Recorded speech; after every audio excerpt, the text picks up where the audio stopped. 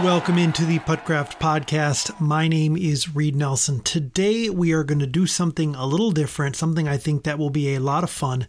With 4 events left in the league year, we are going to take a look at Player of the Year, Rookie of the Year, and Most Improved Player. But we are going to look at the 3 candidates, one for each award, that are, I believe, currently on the outside looking in for a nomination, but could emerge not only to be nominated, but potentially win it. Yes, I know that's a little bit out there. It's a little bit far-fetched, but I think it'll be fun.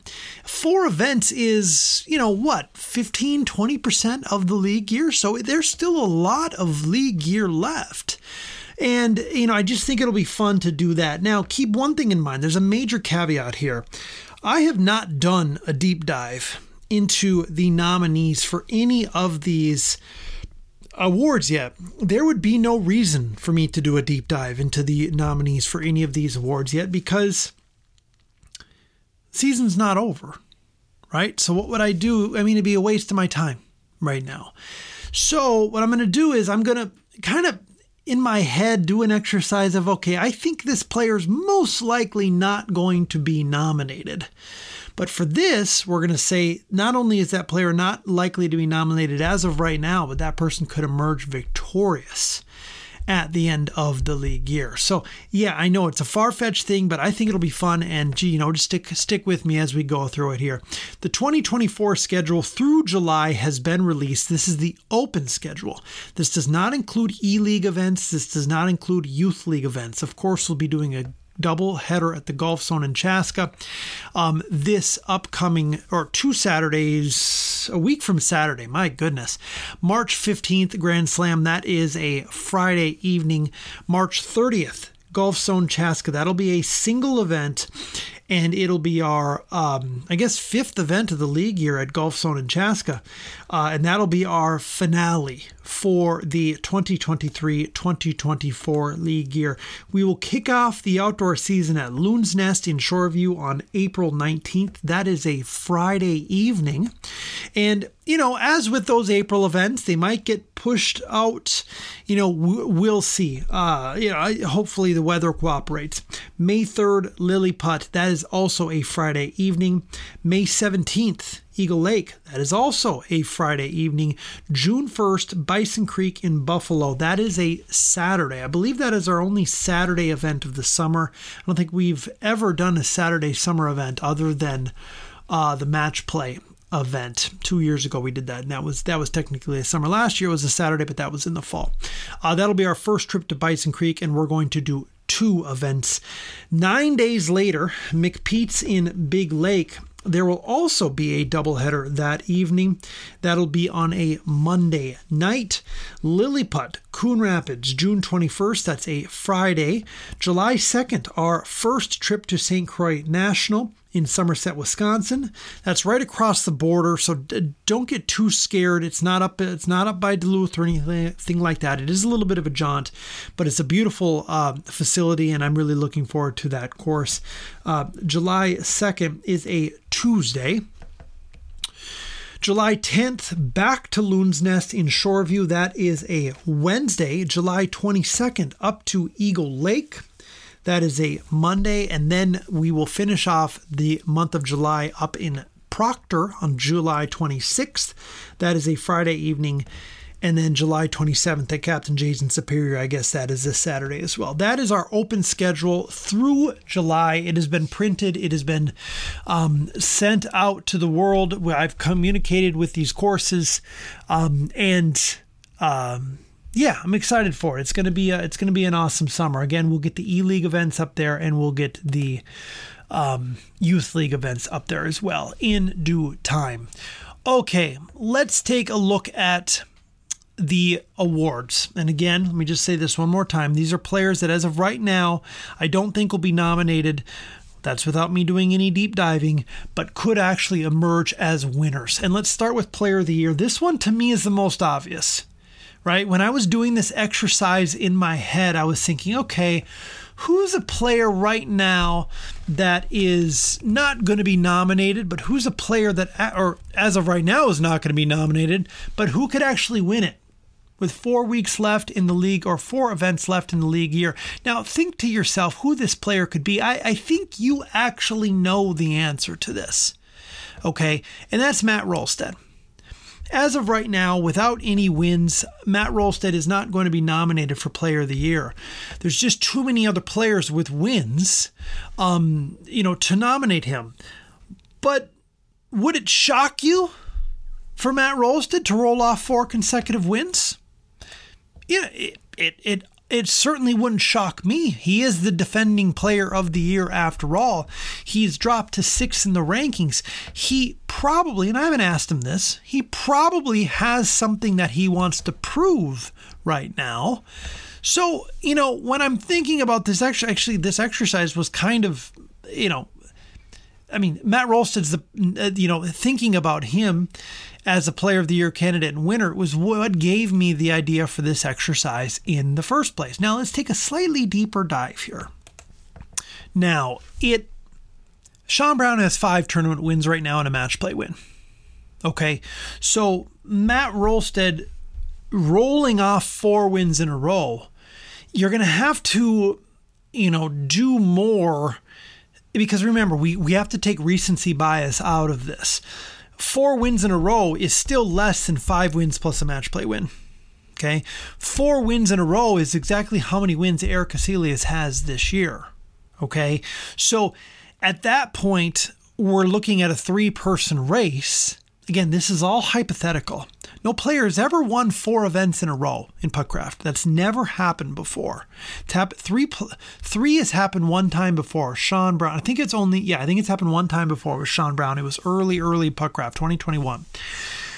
And I don't think it was Sean's first 3 events, but I think Sean won his first one, lost his second one to Daryl Hummany, and then rattled off 3 in a row. I'm sorry, I'm not going to go back and check. Apologize. So at that point, you're looking and you're saying, okay, there's an uphill battle here. He doesn't have as many wins as Sean Brown. So you'd have to look at the margin of win first, right? You'd have to say, okay, were any of these wins egregious? Now, Sean has some egregious wins as well in there, mind you. But then you'd have to look at stats. You'd have to look at BEP. Right now, Sean Brown, 92.09%. Tom Loftus actually second at 90.83%. Matt Rolstead third at 90.56%. If we swing over to BE percentage, Joel Brown, with only 2 events, mind you, 56.94%. Matt Rolstead with the 5 events at 51.11%. Sean Brown at 49.36%.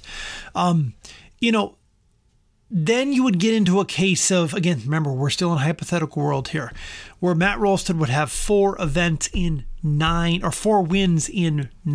events because he's only played in 5 events this season.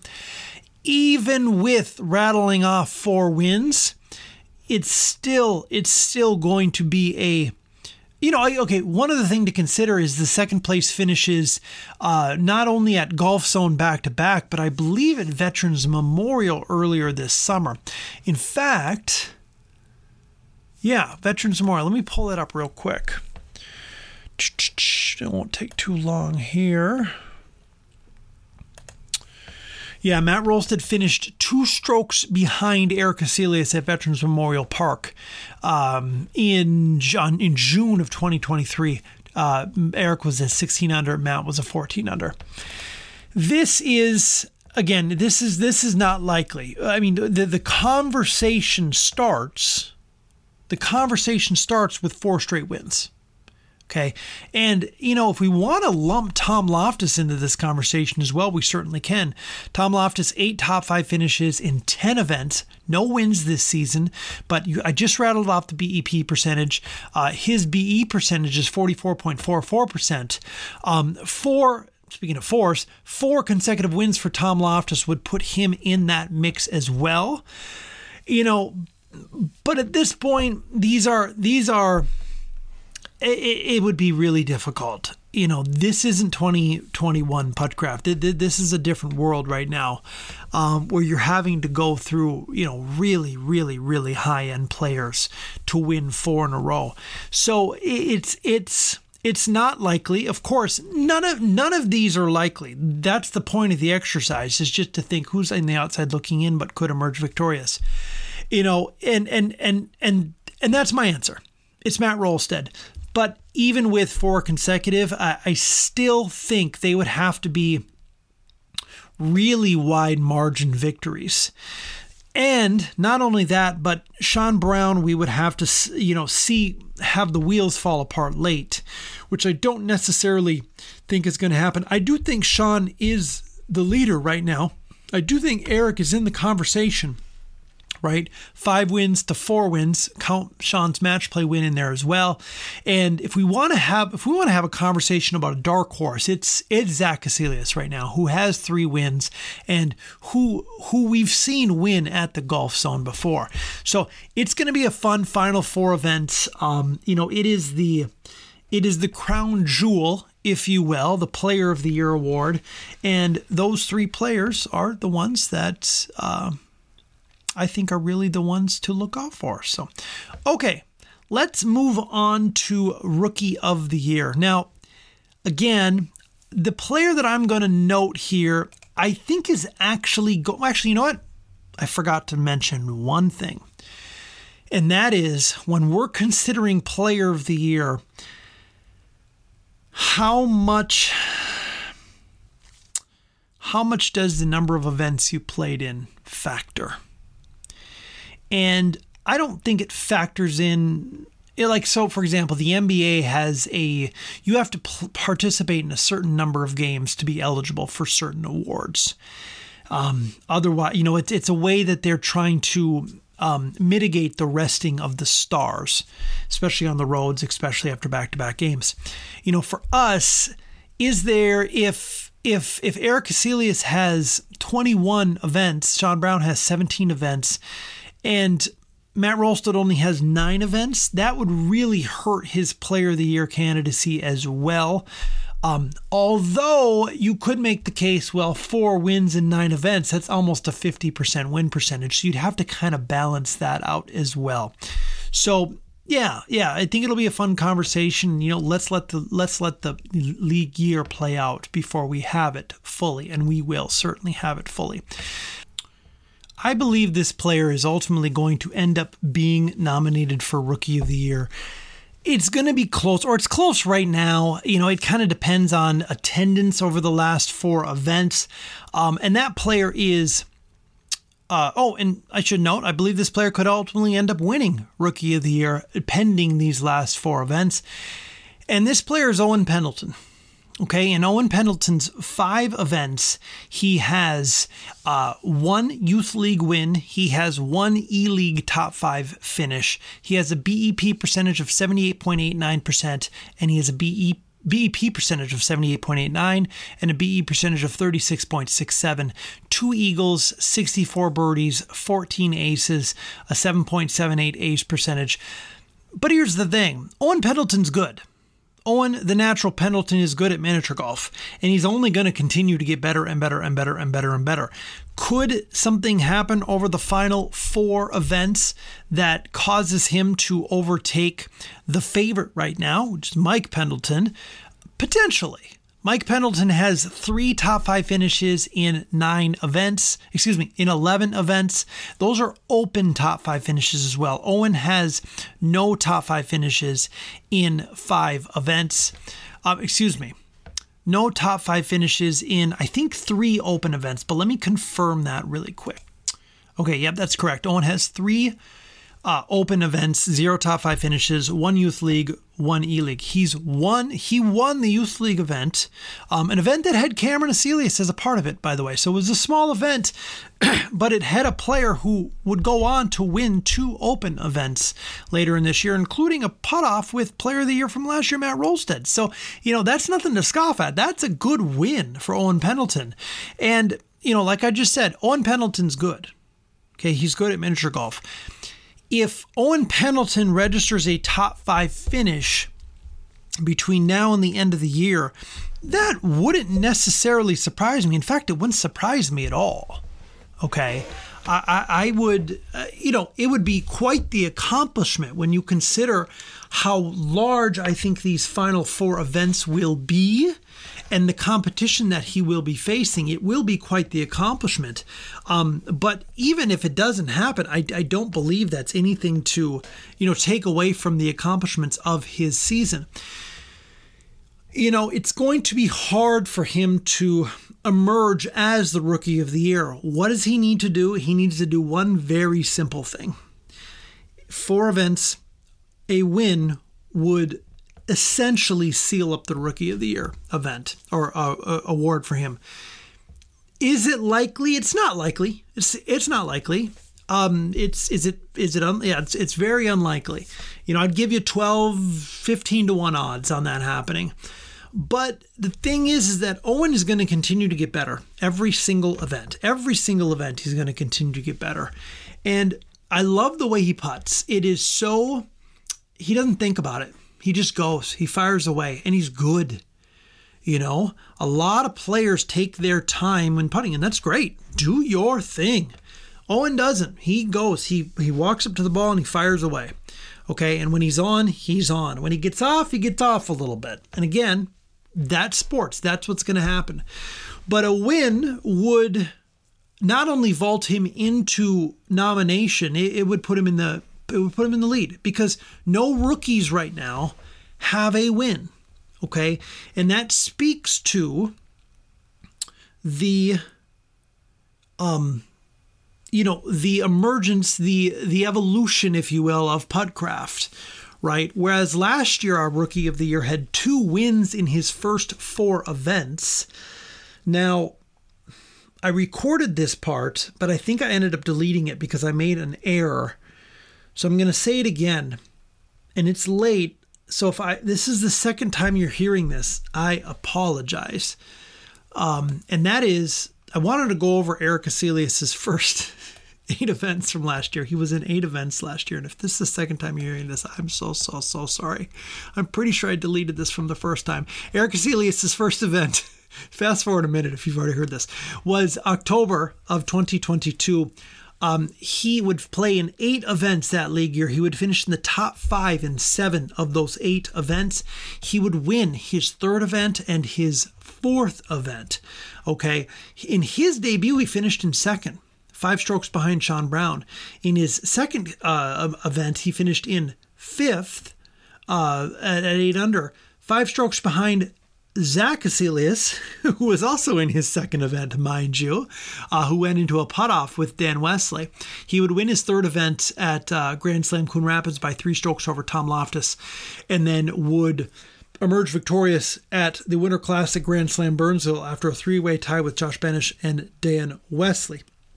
So that was your Rookie of the Year from last year, who was also nominated for Player of the Year. I can pretty much assure you that no Rookie of the Year nominees are going to be nominated for Player of the Year this year, although there are 4 events left and plenty of time to make an impression. Plenty of time. Okay, so these first 2 to me were kind of obvious. Matt Rolstead, Owen Pendleton. This next one is so not obvious that I actually don't even have an answer yet for most improved player. And here's why. Cameron Aselius is the overwhelming favorite for this award. And I'm, without doing a ton of research, I'm pretty sure Sean Anderson is going to be nominated as well because of the improvements that he's made, including 2 victories. I'm trying to think of who else could potentially be nominated here. And again, I have not done the research, so I apologize for that. So I'm not going to go too deep into this, but who could emerge? Man, you're thinking about this in real time with me as well. Who could emerge from outside of the nominees? And right now I'm only thinking of 2 real nominees. And that is Sean Anderson and Cameron Aselius. Who could emerge out of those 2 to win most improved player?